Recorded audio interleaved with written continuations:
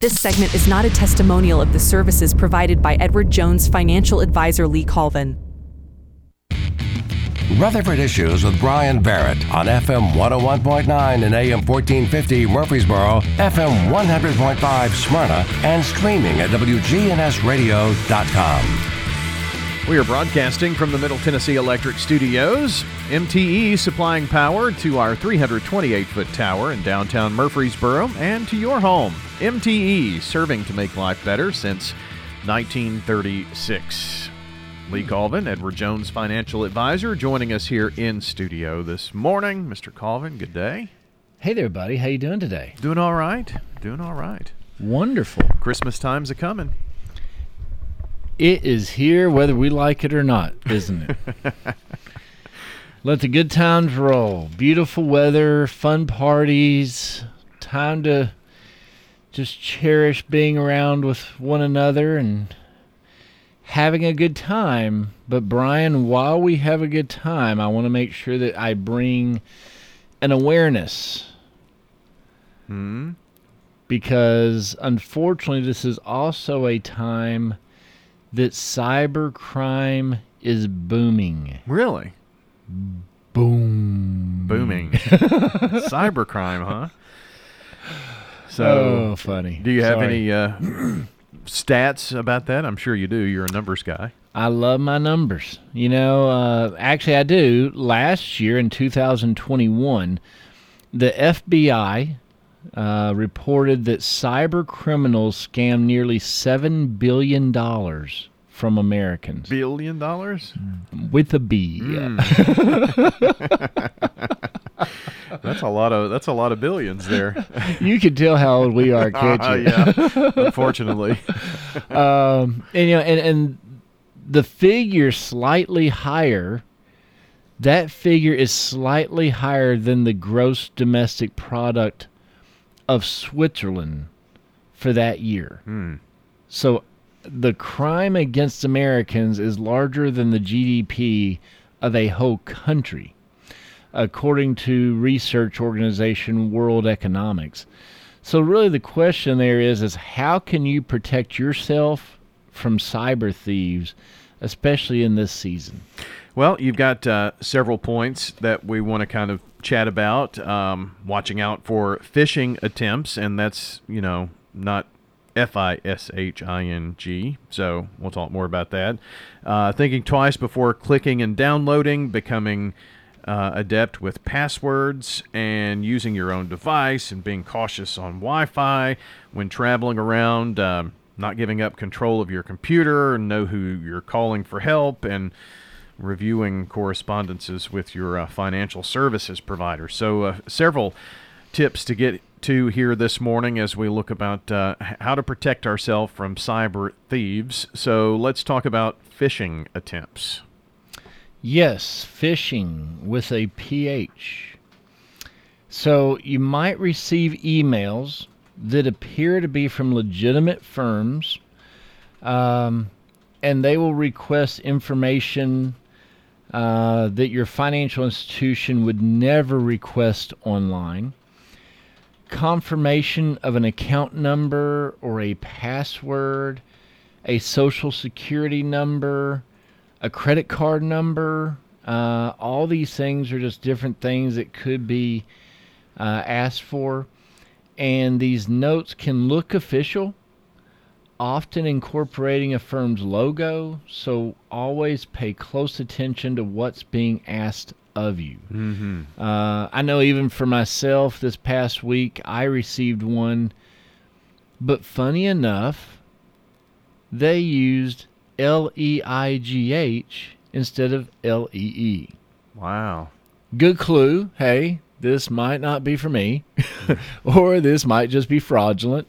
And sure enough, it was fraudulent. So just always be a little bit more in tune, watching, looking, even at like this says, even if it looks like it might be from a reputable website,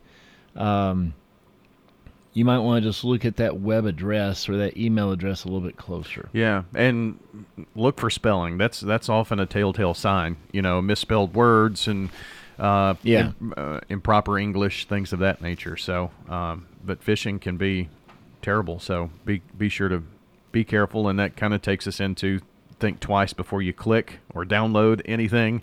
I mean, that's what those phishing attempts hope you do, is click or download so they can gain access to your information. That's right. That's right. And, if you're suspicious at all about a communication, just don't click on the link. Yeah. You know what? Delete it. Call the person. Verify it's there. Download an attachment.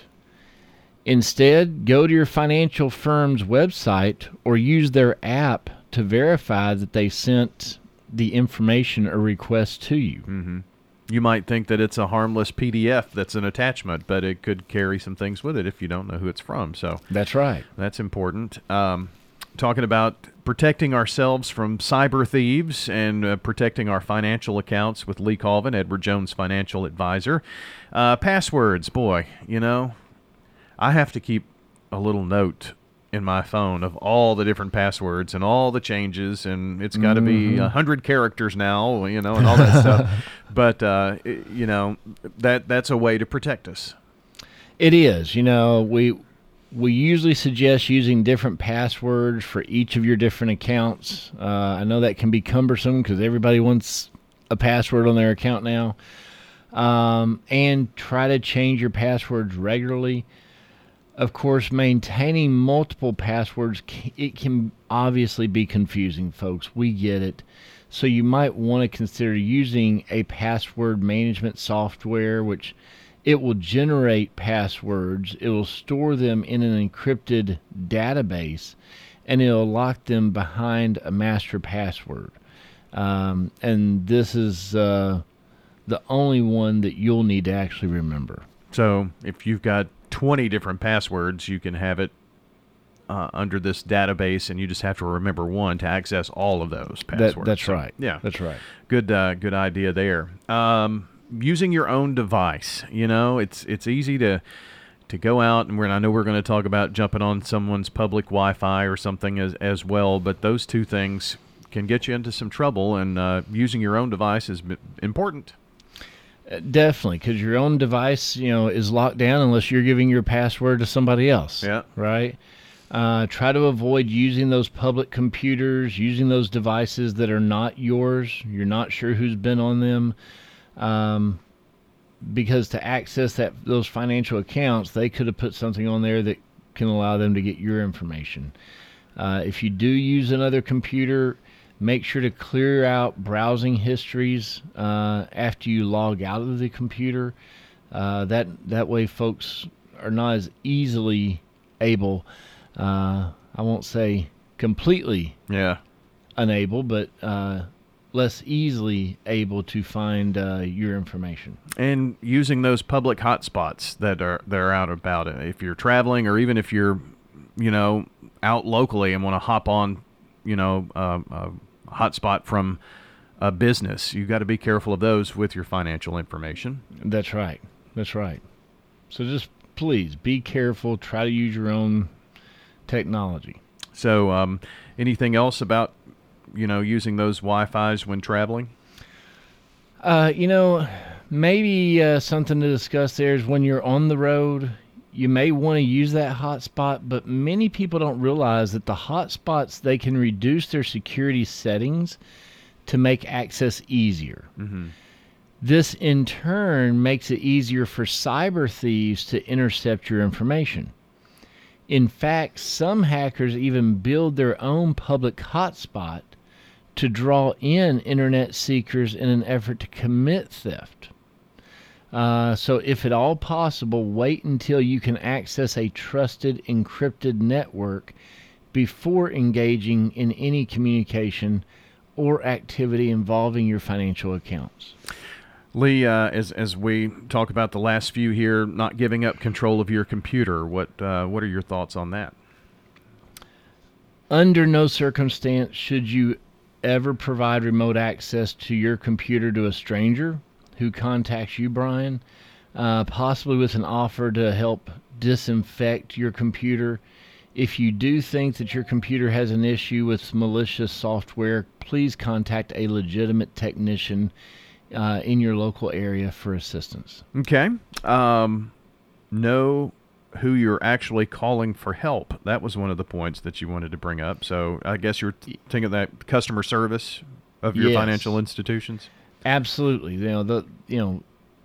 You can reach out to them. You can look up their public phone numbers and websites. Make sure that the number is accurate and legitimate, possibly one from a billing statement that you have or confirmation statement that you have.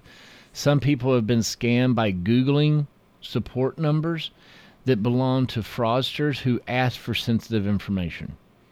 And finally, reviewing all of your correspondences with your financial service provider. It's important to kind of keep an eye on that account activity in all your statements, right? It is.